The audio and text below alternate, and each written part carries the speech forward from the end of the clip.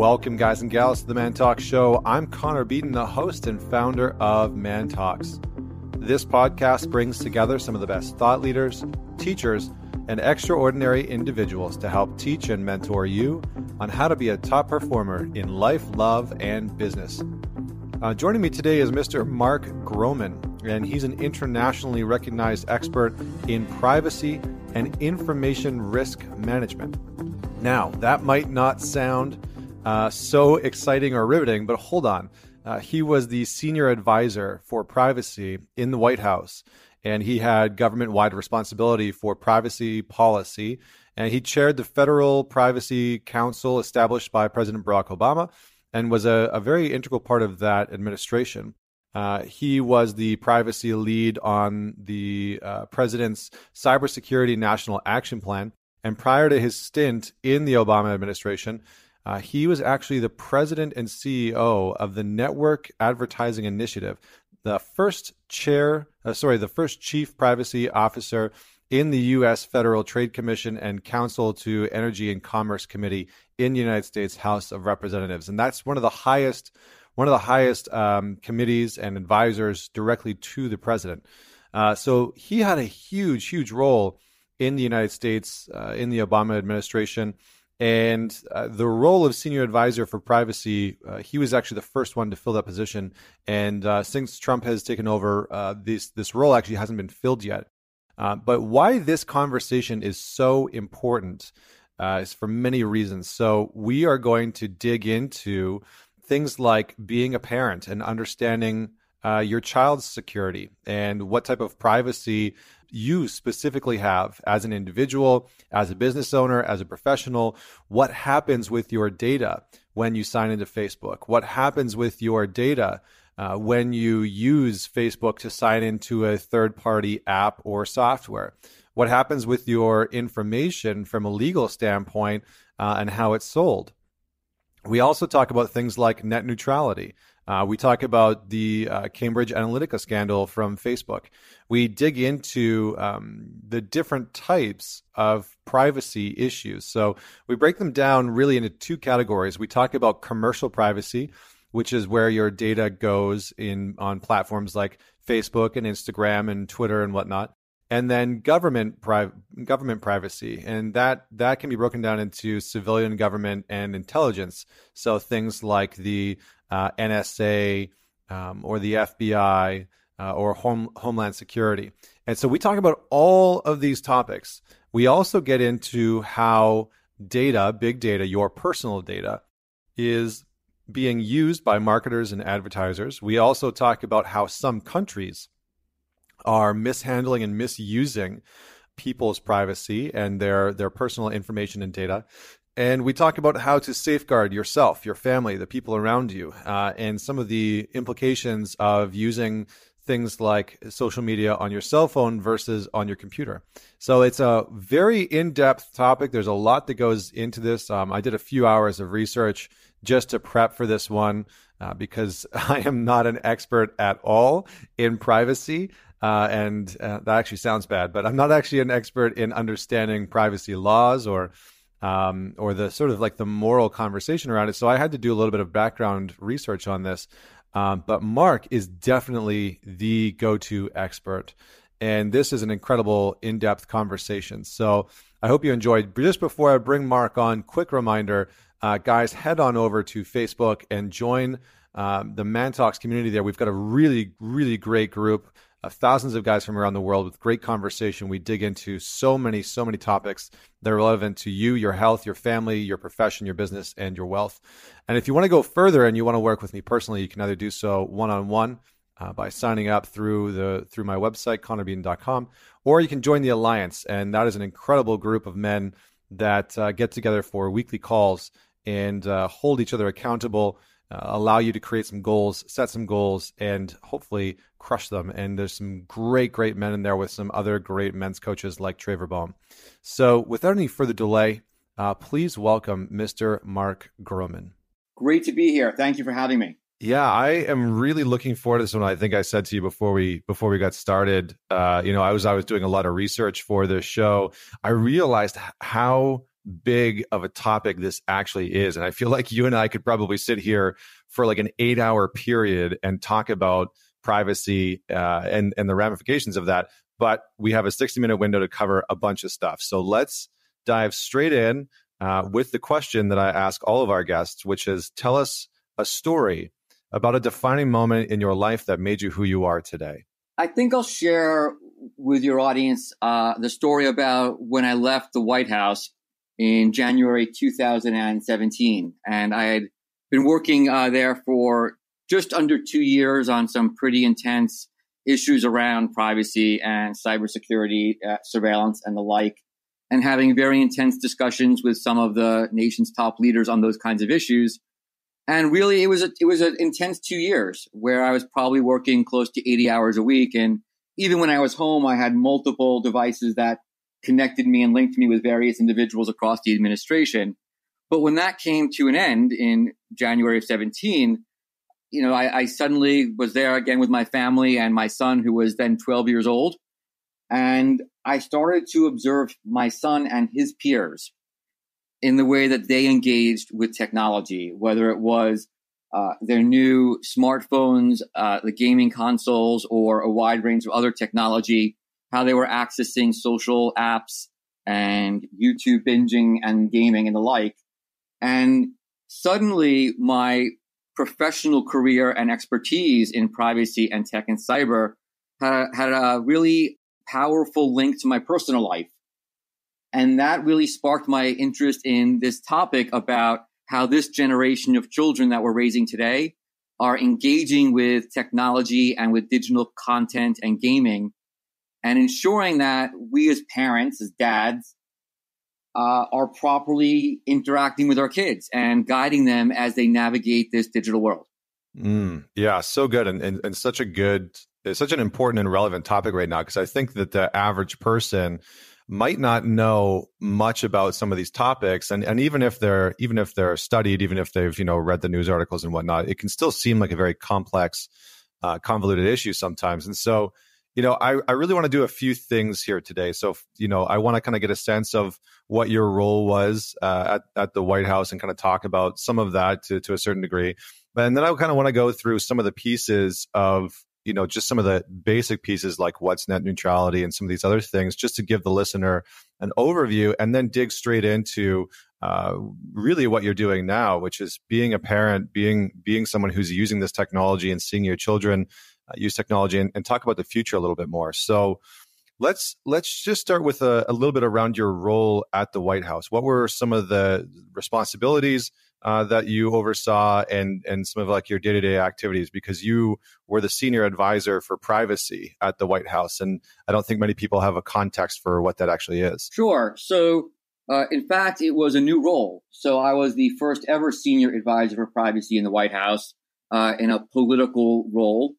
And I reported directly to the director of the Office of Management and Budget, which is outside of DC, one of the less known members of the president's cabinet, but in fact is likely the most powerful member of the president's cabinet because the OMB director controls the federal budget, among other things. And so it put me in a very good location and a role to help influence policy around privacy and cybersecurity and surveillance issues. My first small assignment when I arrived was to help lead the federal government's response to the OPM data breaches of 2015. I don't know if that's something that you're familiar with or your listeners are, but in 2015, there was a data breach at our Office of Personnel Management where security files on give or take 20 million individuals were hacked and stolen. And so leading that response was a tremendous part of my responsibilities early on in the administration. It was a particularly complicated incident that has potentially significant impacts for individuals. And so it required tremendous amount of work, coordination on issues around remediating the technology, understanding the breach, and understanding how the data could be potentially leveraged or exploited to harm individuals or national security or the like. So that was my first easy assignment that kept me pretty busy for several months. But I also, the portfolio had the full range of issues. And so I worked on issues around the collection of information about people by the US government. So that could involve things around healthcare and signing up for healthcare, or even precision medicine initiative, where we were working with research facilities to collect data on individuals' health to produce precision medicine and improve healthcare. It involved a number of projects around authentication, identity, trying to make it easier for the taxpayers to interface with their government online while also protecting cybersecurity and privacy. I also served as the privacy lead on President Obama's Cybersecurity National Action Plan, where I worked with members from the Department of Homeland Security, NSC, NSA, and the like to really do a double down and reboot on cybersecurity across the federal government, to identify places where we could quickly improve our cybersecurity posture, things like ensuring two-factor authentication across the government, strong passwords, administrative controls, to much longer-term planning around identifying the most high-value assets in the government that are the most likely targets for compromise, and developing strategic plans around how to protect those assets in particular. So I'll pause there. Those are just, a few of the days I had while there, working on really significant issues with some of the most dedicated, talented, and smart people I've ever had the pleasure to work with. That's incredible, man. I mean, just the breadth of things that you had to do. Like, I wouldn't have imagined actually coming into this conversation that some of those pieces that you were responsible for would actually fall under your purview. So that's pretty incredible to hear some of those things. I think one of the things that is maybe a little bit interesting is something around the lines of how, big data for citizens is being, looked at and understood by the government, and as privacy becomes more and more of a mainstream concern for the average citizen, how is the government really responding to some of those pieces? Because I know that a big thing, obviously, like in 2001, after the attack, Bush, signed in the U.S. Patriot Act. So maybe can you give us some context to how something like the Patriot Act has changed or allowed the government to work with some of these different circumstances that arise in terms of national security? So let me unpack your question a little bit and start out by just explaining, in some ways, how I see privacy from the perspective of an American citizen or consumer, so that we can talk about different elements of privacy. One element is commercial privacy, and I think we'll get to that in a bit. And that's more about the data collection by major companies like Google or Facebook, Apple, Twitter, and the like. But it also does, of course, dovetail into federal government and government collection of data, because there is potential for the government to collect and access some of that information. And then when we turn to the federal government, I just want to broadly break it apart into two imperfect but larger categories. One is what I'm going to generally call the civilian government, which is when we interact with, say, the IRS for our taxes, or the census, or file a complaint with a federal agency. There's a tremendous amount of data collection there, but that has one set of laws. And then what you teed up are questions that are very specific to the collection of information by our intelligence community to protect the United States from terrorists and other kinds of threats. And so that's one subset of the federal government, and we can dig into that. And so obviously, in this digital world, there's a tremendous amount of data that can offer really important and critical information to the government to again protect our border, keep us safe, and monitor those foreigners, and it is foreigners, non-U.S. citizens who are seeking to harm our country and hurt democracy and the like. And so we have an apparatus in our intelligence community at the NSA, the military intelligence, and a handful of other offices that have special authorities to identify those threats and to gather what we call signals intelligence or SIGINT to inform us about potential threats to the United States. And the kinds of authorities have been expanded over time. Sometimes they get pulled back, depending. In the post-Snowden revelations, there was pushback on certain kinds of collections. But there are fairly robust laws in place that I think that our Congress needs to continue to look at. But at the NSA in particular, I know for a fact that they take their jobs seriously and work to use their authorities to the maximum extent feasible while still protecting Americans' constitutional rights of privacy and the like. Why don't I let you pause and poke at that and let me see where you want to take that discussion. Yeah, no, I think that's great because I think I love the way you break down, commercial privacy and then looking at the government side of things with the federal government, civilian government, and intelligence. Because I think oftentimes, again, I'm not well versed in this area. Like I don't know a ton about this area. It's just based off of news and reading and doing a good amount of research coming into this interview. And I think for the average person, sometimes the lines between commercial privacy and the government, what the government has access to, sometimes get blurred.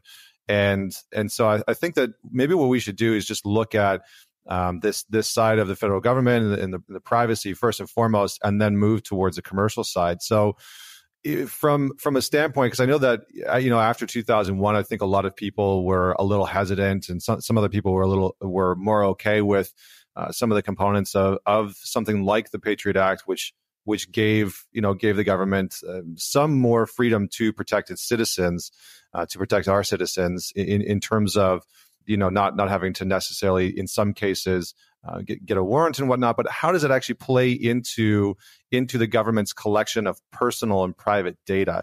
I think that's what oftentimes you'll hear conspiracy theorists talk about, and they have like a lot of interesting ideas. But where do the rights of the average citizen stand in terms of something like a government body, a federal government body, trying to collect information or data based on a specific threat? How does that work? So first, we'd have to, at least in the United States, distinguish between U.S. citizens or what we call U.S. persons, meaning a U.S. citizen or lawful legal resident, which are protected by many of our laws, and then other individuals. So in some jurisdictions, there isn't a distinction, but here we do have a distinction.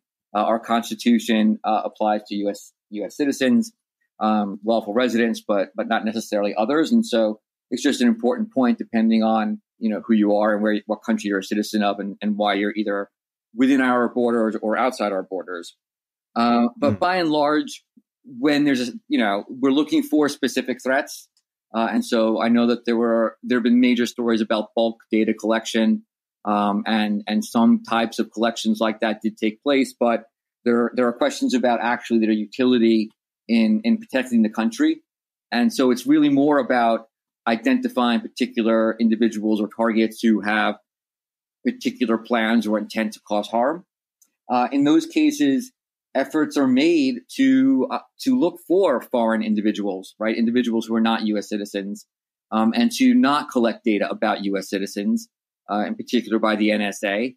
Certainly, there's what we call incidental collection, where if a foreigner is speaking with a U.S. person about something, then we might collect data about a U.S. person. But there are protocols in place to make an effort to limit that.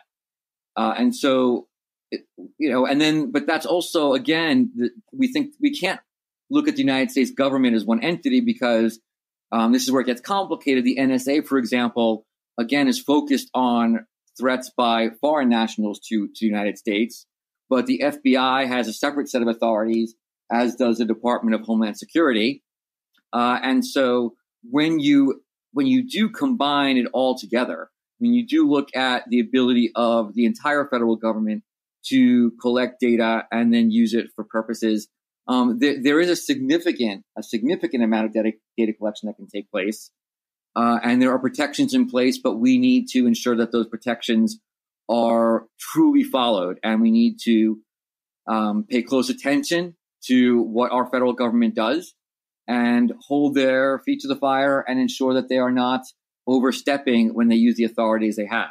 Yeah, good. So I think there's sort of two questions that come out of that immediately, which is one, what do you think some of the myths are of the average person when it comes to privacy and data collection?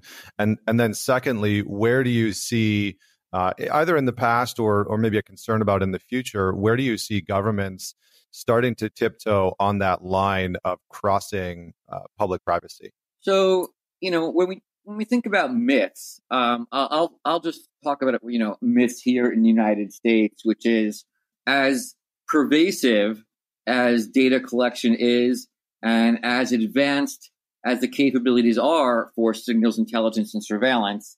The U.S. government is not spying on every citizen and not tapping everyone's line or internet, nor collecting everything. I mean, that's just not the case. It wouldn't be helpful. It wouldn't be beneficial. So to the extent that, you hear those kinds of statements, those really broad statements about, well, everything's being collected by the government anyway, that's not the case. I'm not trying to minimize the scope of data collection or the potential for data collection under specific authorities, but it's not that every phone, every internet, line and every computer is being watched or tapped. That's not the case. And the federal government is not going to be interested in the majority of us. And even if they were, they wouldn't have the capacity or resources to collect that kind of information today. I think what we ought to be thinking about going forward, though, from the perspective of both government and private sector, and by the way, foreign governments, let me just tee that up and then we'll move back. There are abuses of technology taking place, and I'll just call out China as an example, where the kinds of surveillance and data collection being done by the centralized government in China, the Communist Party of China, is so horrifying. It surpasses anything that I could have had a nightmare about for a science fiction movie, in terms of the fact that China is doing everything from putting GPS chips on children's school uniforms to monitoring all behavior over internet lines, censoring the internet, limiting information, and tracking payments, and having surveillance cameras at a rate that just seem impossible.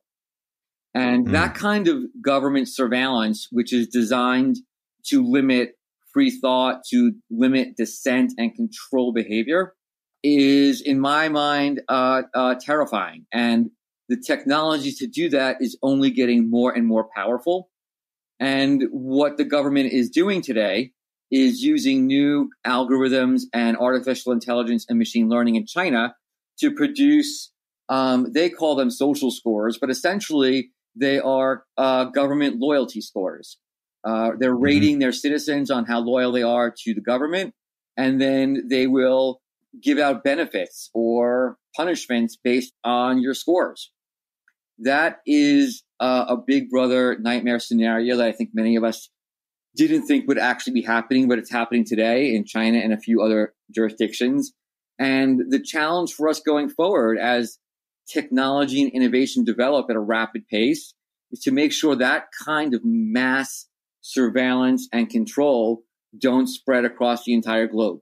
Yeah, I mean, I think what's so interesting about what you're talking about, I don't know if you've ever seen Black Mirror, but they did an episode that was similar to, and this was years ago, I think it was about 3 or 4 years ago, they did an episode on Black Mirror where there was a social ranking system for citizens, and based on your social rank. So every single person that you interacted with, if you bought a coffee, if you went to the grocery store, everyone that you interacted with could or had to rank you on an app, on a social ranking app that was curated by the government. And then that dictated the type of loans that you could get, the type of jobs you could get, how influential you were in society.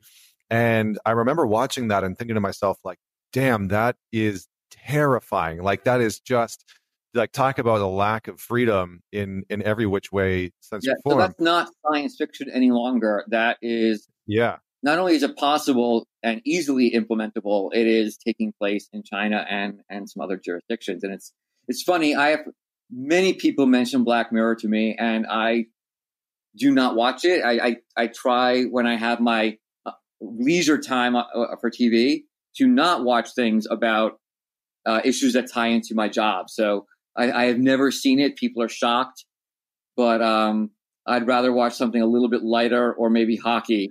Not Black Mirror. Yeah, that's fair, man. That's very fair. Yeah, because I remember seeing this like social ranking system being implemented in China, and how they wanted to have it. I think when I initially read it, they wanted to roll it out in a public way, but countrywide by 2020. They wanted to have it being socially adopted. When we look at those types of things happening in the world, what's the benefit for the government there? Like what's the sense of control that they are getting out of controlling, most of our senses of privacy, but also like the loyalty aspect back to them? What are they getting out of it? What is the Chinese government getting? Yeah. Complete control. In other words, factually, individuals behave differently when individuals know that their behavior is being monitored 24/7. So if you know that your emails and your texts and other communications are being monitored, and there are consequences to what you say or do not say, then you're going to likely act accordingly. And so if you're a government that does not want any dissent, if you want to control everyone's thoughts and perceptions of reality and not allow for debate, then you impose this kind of surveillance over everybody's ability to communicate. Similarly, they don't use cash of any kind any longer in much of China. And in fact, they don't use credit cards. It's all digital payments, which means all of your purchases and payments can be monitored. And so if there's something they want you doing or not doing, they can be monitoring everything that you purchase, where you go, the kinds of doctors you visit. And of course, with GPS and location tracking, the government will know every place you go. And so if they don't want you at certain meetings or events or locations, they'll know and they'll be able to intervene. And so it's every aspect of your life is being monitored and surveilled through an increasing range of sensors, through smart cities and the Internet of Things, to produce a society that will not object to government policy. It's the antithesis of everything we believe in here in America. It is the antithesis of our, First Amendment and rights to free speech and freedom of assembly. And it's concerning. And we have to be careful here as well. Yeah, I mean, I was going to say, the interesting thing is that I was having a conversation with someone over the holidays, and we were talking. Black Mirror actually came up, and that specific episode came up. And the individual I was talking to, we were talking about this episode, and he was like, "Oh, well, I don't really see the problem with that. Like if you're gonna have, it just gives more control over making sure that people are behaving properly." And I was astounded, because I was like, well, that actually goes against most of like so many different pieces in the Constitution. It takes away, human freedoms and human rights. And I said, as an American, like how can you advocate something like that? And so do you ever see, or are you concerned about a time and point in American future where that's even toyed with, where an idea like that is even played around with? Oh, for sure. Look, these concepts, to varying degrees, not to the extent that China is engaged, but particularly when there's a crisis or a perception about a particular group of people, a lot of ideas are proposed that are troubling.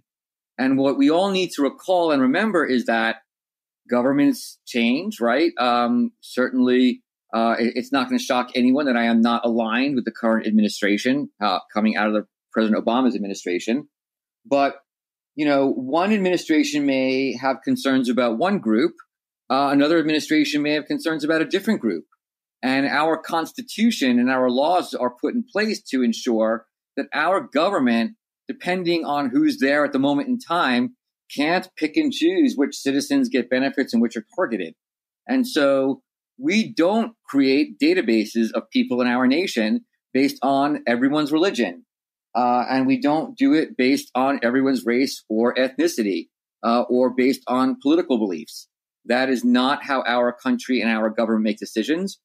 Sometimes that seems odd, but when you look over time at how we could or have rounded people up for reasons that history proves are wrong, that is in fact the right way to approach democracy. And so, I have said no, and the Obama White House has stopped many projects that I would say well-intentioned individuals crafted with good intentions without appreciating the potential unintended consequences of a particular kind of data collection, database, or surveillance. And so we need to ensure that we have people, and by the way, my job has never been filled in this White House, so I was never replaced. But we need individuals who can say, I understand your objective, but creating that kind of database with that kinds of data is not what we do here. And whether it's keeping track of, the kinds of pornography that adults are watching, or how many hours or minutes of adult entertainment and what kinds, and what is your niche kind of adult entertainment, or do we think you're having an affair? Do we think you are depressed? We could keep track of your emotions if we wanted to based on what you post. So we need to have those limits. Yeah, the last part of that statement is so interesting, right? Because I think, I actually want to touch on that for a second, because I think that most people don't necessarily understand the ramifications of data collection, because they're just like, oh, well, it's just my information, right? It's just where I live, and my phone number, and my email address. And so can you just touch on a little bit more on the last part of that statement around, we can tell based on what you're posting, based on what people are posting, companies that are collecting their data can tell how they're feeling. What goes into that, from the algorithms and from Right. from the privacy side, what actually goes into that? I mean, but even before I get to that, and I will touch on that, and many data brokers, third-party data brokers that have profiles on American consumers, they have excess of 500 data points on all of us. When you think about that, it's sometimes difficult to envision what is so interesting about me, but it's everything from my name, address, age, gender, to where I live now, where I have lived previously, my socioeconomic status, my likely income, all the things I purchased in the past. Do I own a car? Do I own a boat? Do I own a home? Am I likely to want to purchase a home in the future? Am I married? Am I divorced? How many children do I have? Maybe am I contemplating another child? It is a really extensive set of data that even before we get into algorithms can be collected on each of us and then used for a variety of purposes. The topic about the emotions is nothing really new, and I'm not suggesting it's being widely used, but the capability exists, and we know that. And in fact, Facebook had done a study exactly on this. But you can use an algorithm to determine a person's sort of emotional state or mood based on what you post and what you click on and where you go online. And it's just not that difficult using an algorithm to interpret whether or not at a certain given time you are happy or sad, or if you're a marketer, you can determine what time of day an individual is most likely to make a purchase versus most likely to view something and then walk away and not close a transaction. All of that is being done today by using data collection, machine learning, and algorithms to pinpoint when during a day or month or point in time a given individual is most likely to make a purchase versus not complete the transaction.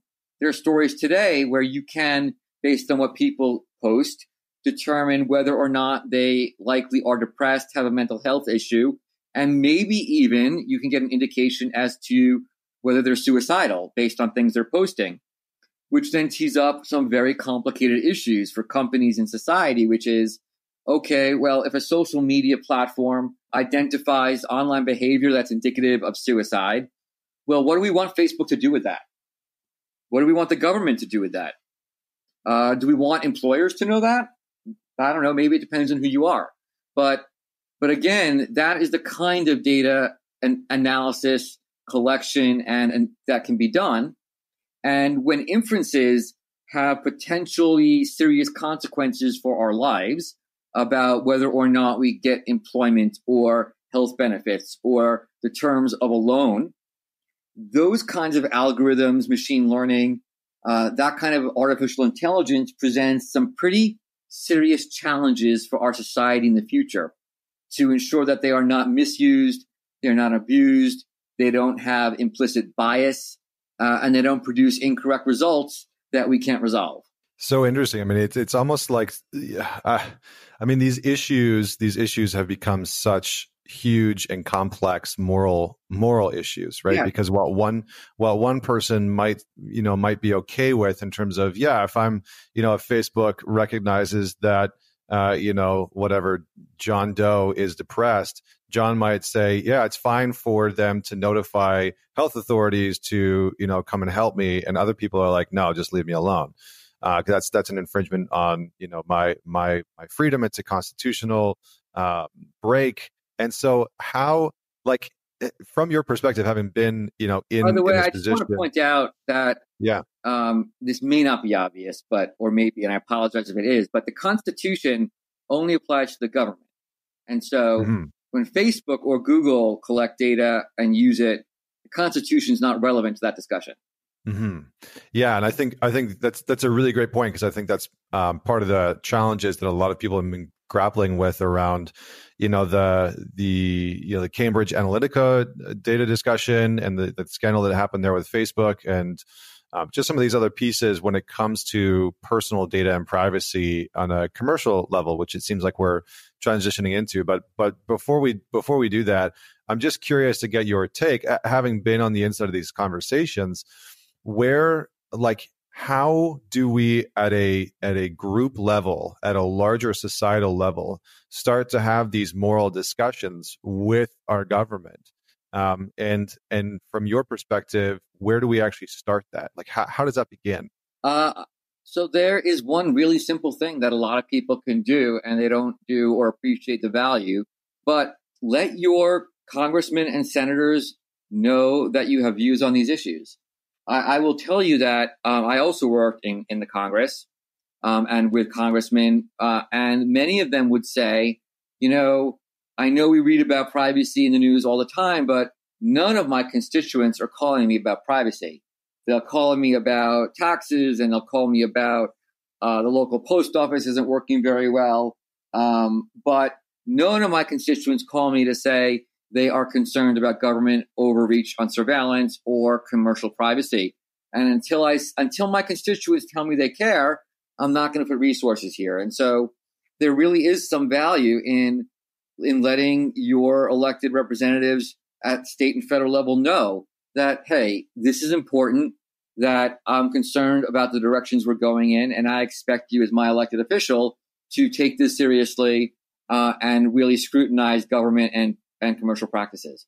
Do you think that it's a matter of not knowing? Like I think about, and I'm sure my dad would be okay with this, but I think about like somebody like my dad who's very interested in politics, who's very, and maybe just my parents in general, and some of the people that are in their age bracket. When it comes to things like privacy, they just don't seem to know. They don't seem to have the know-how, right? Like they're just grappling with being able to use their iPhone or being able to use their computer. And so the idea of data collection on this level seems very abstract in some ways. So do you see the understanding of the issue as being part of the problem? It certainly is. I think that, and I would actually say that we will look back on 2018 as the year that privacy became a mainstream issue. That may shock you, but I've been in this space for over 15 years. There have been many incidents over time, but it really was 2018 for a variety of reasons, including changes in laws in Europe and California and Cambridge Analytica and a number of high-profile data breaches where privacy is reaching mainstream media and a lot of individuals, and we're seeing interest both sides of the aisle here in Washington. So I do think it's becoming more mainstream and more common to understand. Yeah. Yeah. I mean, it's such a huge and broad issue. So let's go a little bit into commercial privacy and then, I'd love to get into some of your personal habits and views towards the end of the conversation, having, as a dad and just some of the things that you're talking about with your new project and your podcast, Their Own Devices.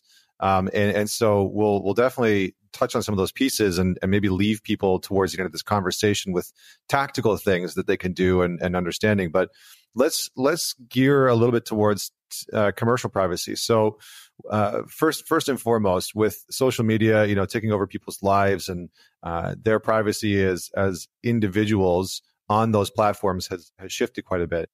Just in a vague sense, what do people need to know about their privacy when it comes to social media platforms? So there are a wide range of social media platforms, and so will be some differences between them, whether we're talking about a Facebook, Instagram, Snapchat, Twitter.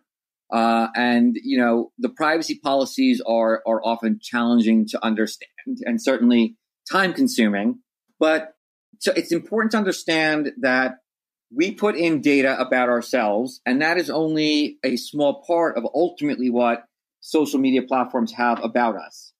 And so, for example, when we post things on Facebook, that information obviously is out there, but it is through algorithms and other data collection that more and more inferences are created about us that allow Facebook to make predictions about our behavior, purchases, interests, and the like.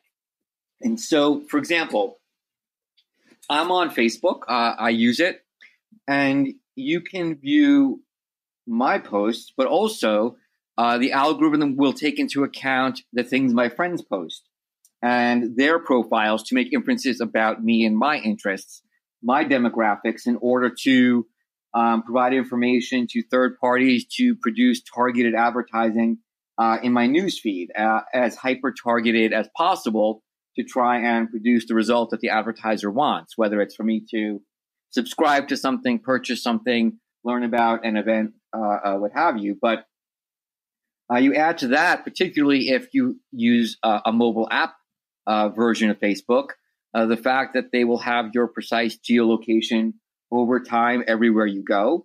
And then if you use it as a feature to log into other services, which I never do, they will also obtain data from those services, like all of your contacts or your calendar or videos or photos. And so that kind of data put together and then analyzed with artificial intelligence and machine learning produces incredibly accurate and often highly sensitive inferences and predictions about us. And people may not like hearing this, but we're not that complicated. I'm sure we all like to think we are highly unique and very individualistic. But the fact is, these algorithms know more about us than we know about ourselves and can predict with a high degree of accuracy how we will respond to a certain message, what our likely decisions will be. And similarly, there are features within all social media platforms that are intentionally designed to produce a certain outcome. And so even when we have choice, those choices are carefully crafted to direct individuals towards a certain outcome or answer based on a variety of things. The way we design the user interface, the way we set defaults, what we expect you to do or not do to make something occur or not occur. So there's a tremendous amount of work that goes into every feature within a platform to produce optimal results for the platform. It's not that we certainly have choices, whether they could be more straightforward or easier to use or simplified. We could debate for a long time.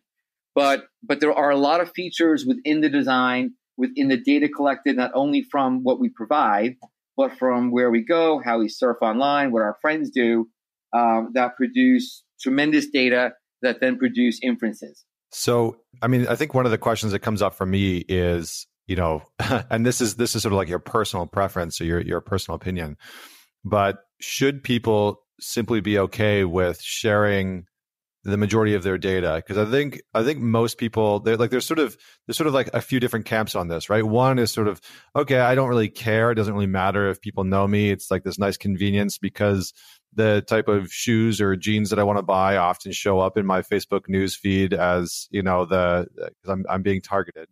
But should people be more cautious with their online data? So again, that's going to be every individual's personal perspective. I love technology.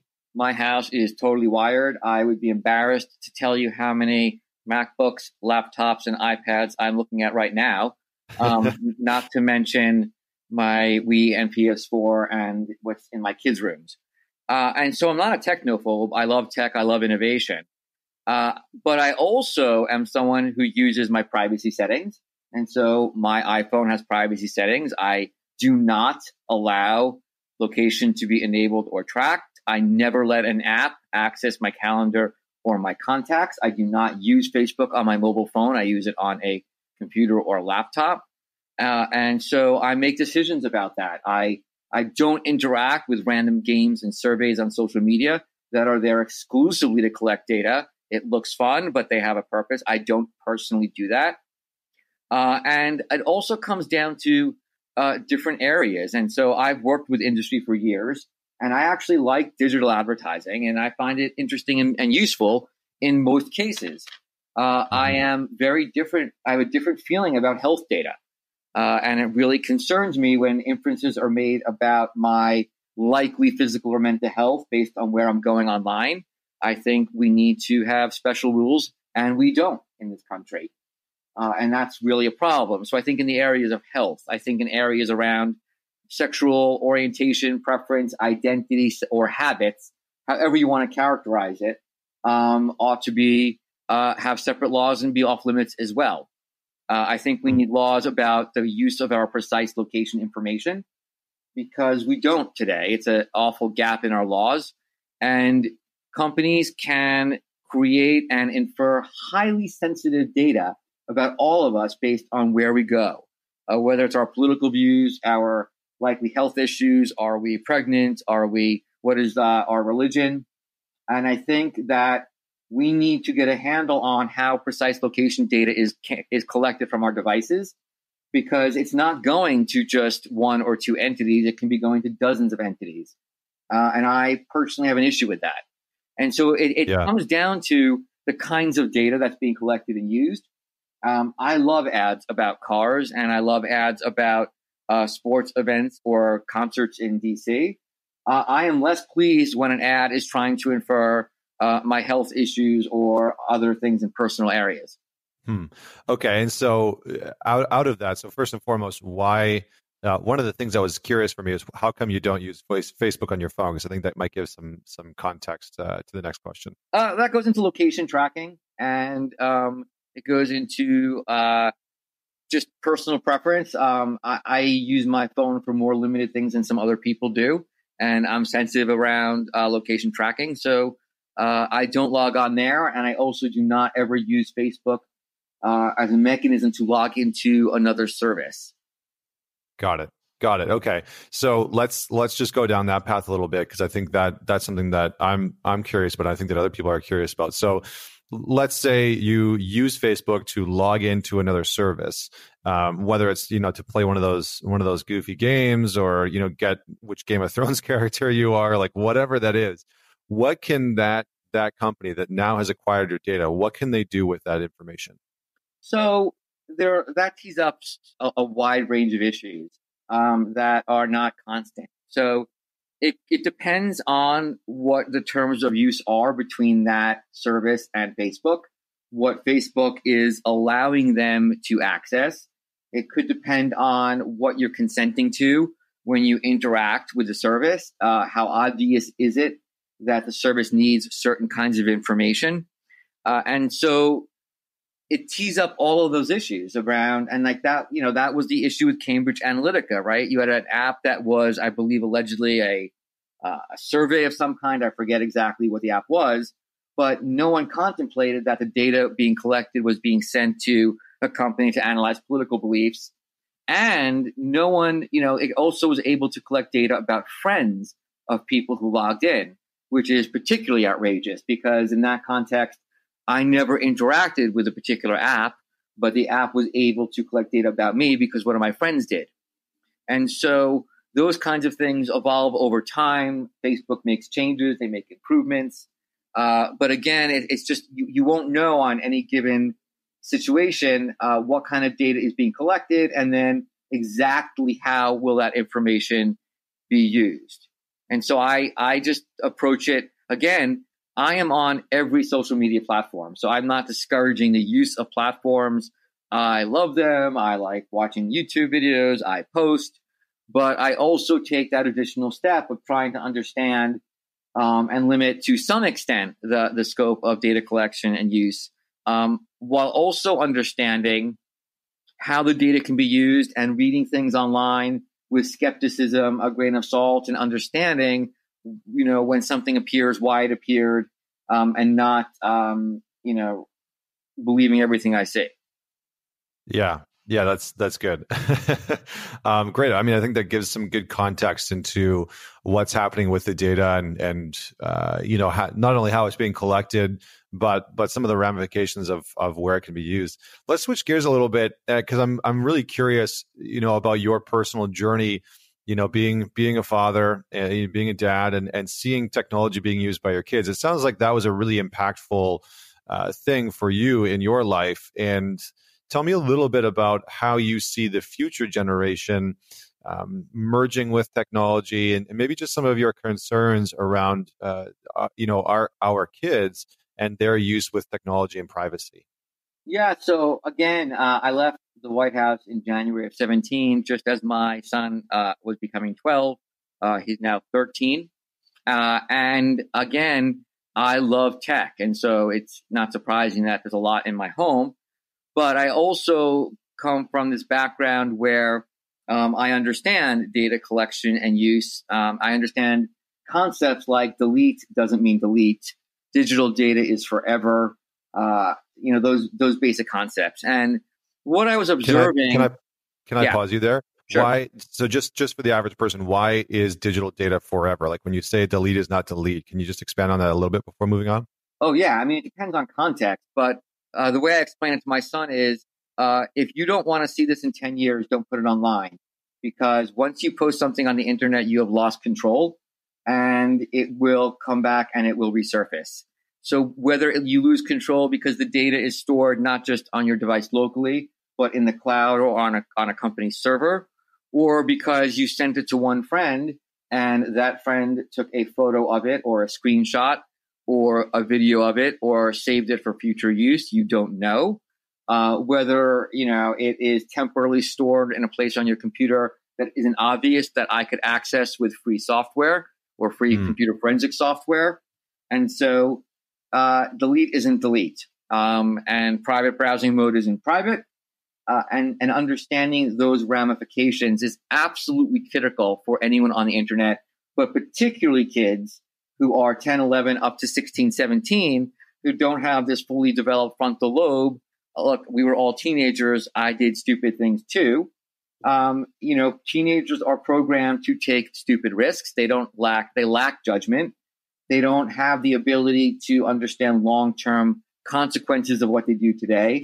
And they often don't understand that their online actions can have offline consequences. And then you add this other component to teenagers and devices, which is that teenagers will do things, say things, post things online because they're looking at a screen that they would never do or say to somebody in a face-to-face interaction.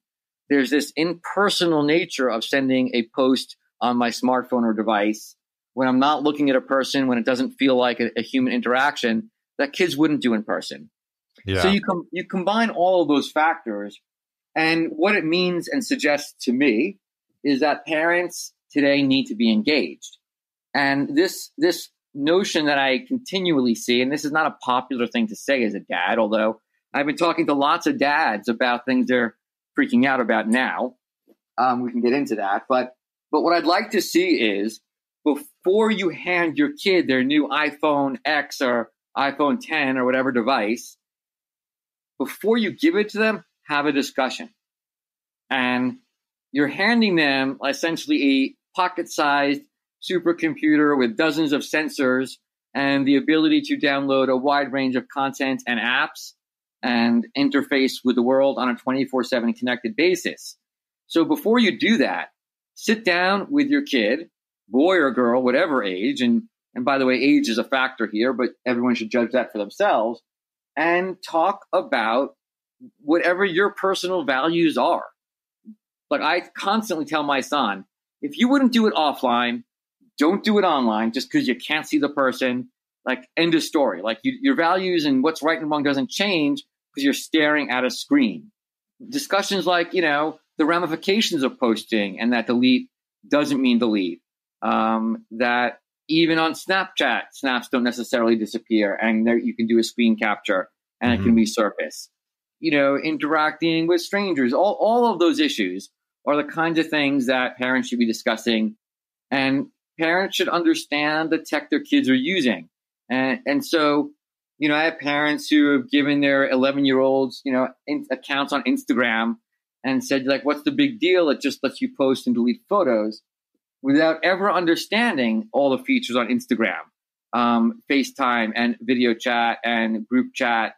All those are on Instagram today, and parents don't know that. And so it's about parents getting a little more active and engaged and being online with our kids, because essentially what I want is, like, some people say, run from tech, don't embrace it, keep you out of your home as long as possible. That is not my message, because, like, I love it. My message is, like, we need to help our kids navigate these issues and have a really safe, healthy, and positive interaction with technology.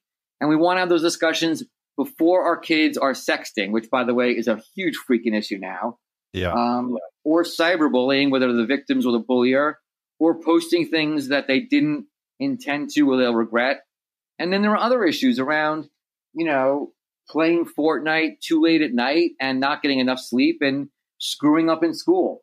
So it's about intelligent use of tech, and it's about being an engaged dad and having those conversations. So, and reasonable parents can disagree, and that's great. And every family is different. Every kid is different. But we should all start with some baseline understanding of what our kids can or can't do, and sort of some rules for the digital road. Yeah, I mean, I think it's such good insight, and there's a big body of research being done now with, I think it's like 11,000 kids here in the States, where it's testing to see what the actual neurological impact of technology is on a child's brain. And I used to work at Apple, and it used to boggle my mind when I'd be in a retail store, and I would see a couple of parents strolling in, their kids in a stroller. The kid's not even old enough to walk, but it's got an iPhone or an iPad in its hand, and I kept thinking to myself, that can't be good. It can't be good socially, neurologically. And now some of the studies are starting to come out and showing that kids in their early years, basically a lot of the data is showing that under the age of 6 or 7, but specifically between 2 to 4 and 5, using technology for a couple hours a day, which a lot of kids are doing now, is actually having a significant impact on their frontal cortex development, on the layer on the frontal cortex that has to do with social interaction, which has to do with understanding how to interact with other people, language development, spatial awareness. Like, it's really interesting to see the impact of this. So when you how did you actually end up broaching the conversation with your son, and maybe a little bit of insight on how did you have this conversation with your partner? Because I would imagine that that's also an integral part is being aligned as parents before having this conversation. Yeah. So I also want to put out there that I don't want to suggest that I'm a perfect parent, because a lot of it is really difficult. And I just I'll just give you an example. I distinctly remember when my son was 1 year old, and there was this new set of CDs out called Baby Einstein. They were being pitched as okay, these toys run around the room and we play Bach and Einstein. It will help your kids develop, which turns out to not be true. But the recommendations of the American Academy of Pediatrics were something like kids under 2 should not be in front of screens. And I remember it's like, okay, I have a work call and we need to make dinner. So you can be sure that we plopped our kid in front of a TV with a CD in it, and a whole range of things that are suboptimal, but like we have to be practical and no one's looking for perfection. And there are other things I've done that like, no, not ideal parenting, but it's real. Like, it's just conversations are really important. Consistency, setting limits. It's not even so much about screen time as what your kids are doing on screens.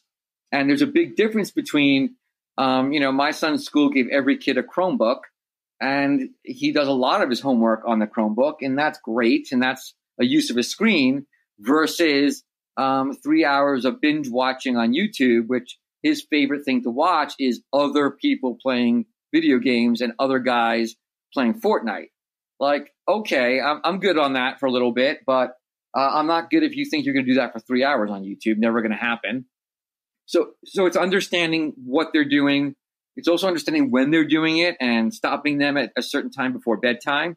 Because there's a lot of evidence now about sleep deprivation and the impact on sleep, which then impacts everything your kid tries to do the next day, whether it's athletics or school or academics. There's an impact on sleep. So it's just trying to understand all of that, not be completely authoritarian and a total jerk. Although I'm a pretty strict dad by comparison with some others, but it's really about having that conversation. And we've talked about cyberbullying, what I think that is, what is appropriate ways to text others, and observing when others are being inappropriate about things like that. We've talked about sexting already because notwithstanding the fact that he's 13, it's far more prevalent in middle school than I ever thought. And, the consequences of that can be dramatic. And so it's just trying to do all that. It sounds great. It's harder than it sounds. I'm not going to say that my conversations are always like perfect and eloquent. And I'd love to tell you I'm always calm and just, but sometimes I'm not, but it's being engaged and trying and understanding what's important to them too. Yeah. I mean, it's so good, right? I mean, this conversation is so important. It's something that, I'm getting married in April, but as my fiance get closer to getting married and then having kids later on, something that we've been talking about is how do we want to raise our kids with technology around, because we've seen the gamut, right? We have friends that, their 1.5-year-old has a device in front of her all the time. And then, other friends who, their kids aren't allowed to be around screens until they're 7 years old, and they do the best that they can to really make sure that they have the proper development without screens until a very certain age. And so it's interesting because it's become this main stage conversation that needs to now happen in parenting. And it's such an interesting dynamic of doing a little bit of research, figuring out where your values are, what's moral. And I think the more interesting thing is that I think so many parents that haven't had this conversation are shocked when they find out and discover, what their children are actually doing with their phones. Like I spoke at a 600 kid, all boy military college prep high school a few months ago outside of Minneapolis. And it was really interesting because there was a bunch of parents watching when I was speaking to these boys, and I got onto the subject of porn, and I got onto the subject of sexting. And when the slide changed to the word porn, all the boys, pretty much all 600 of them, started cheering.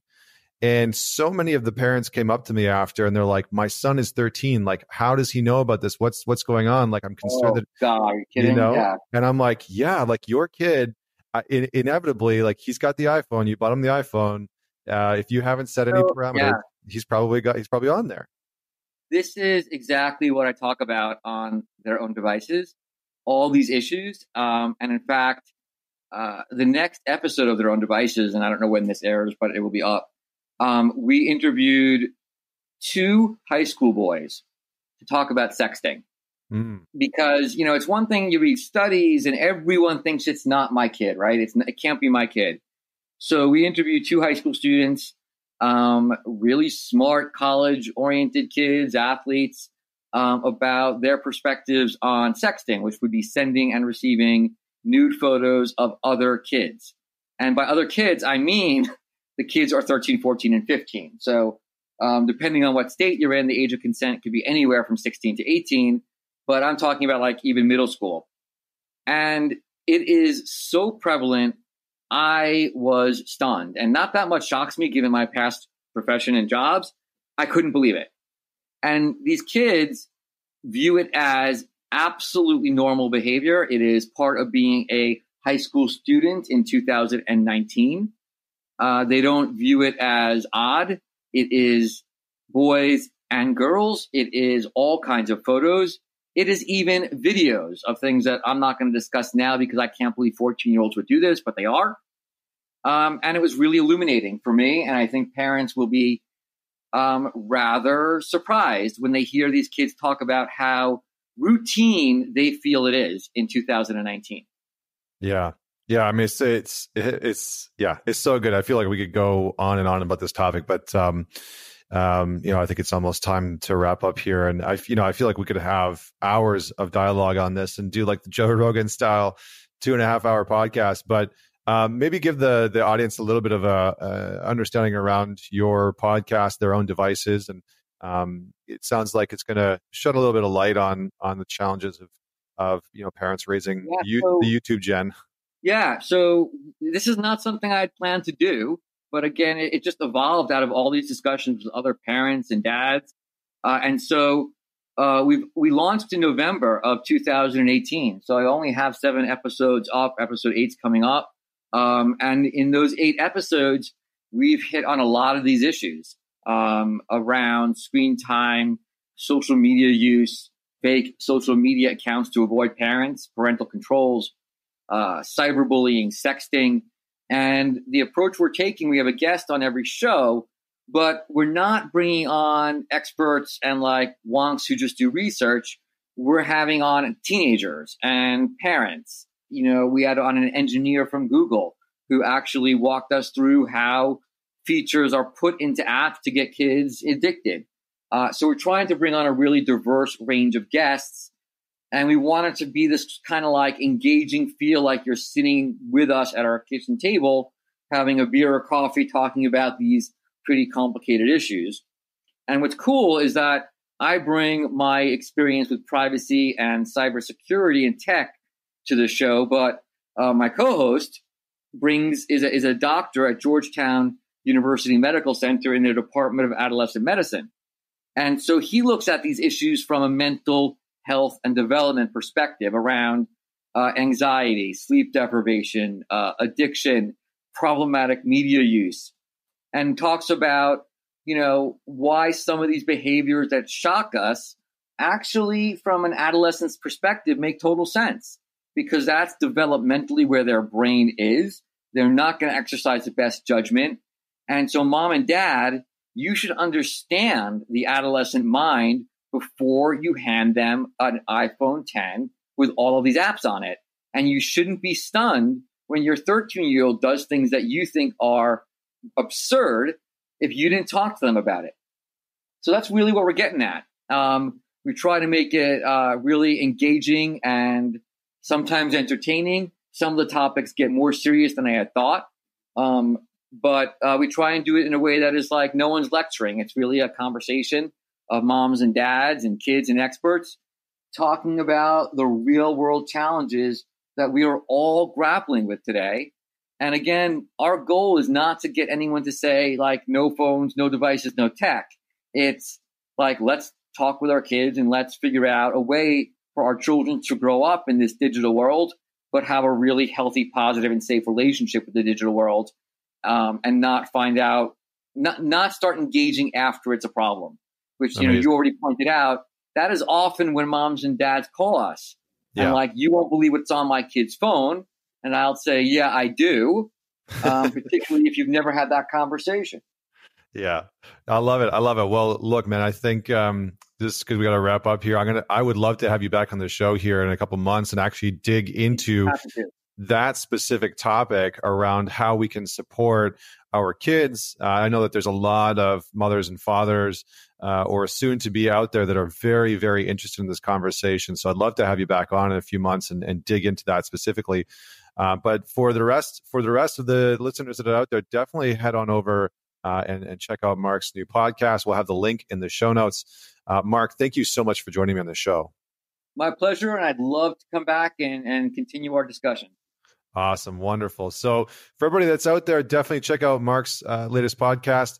And don't forget to share this podcast episode with just one person. It goes a long way to getting us into the ears and on the phones of other people. And until next week, this is Connor Beaton signing off. Join us next week for another inspiring conversation with another inspiring individual.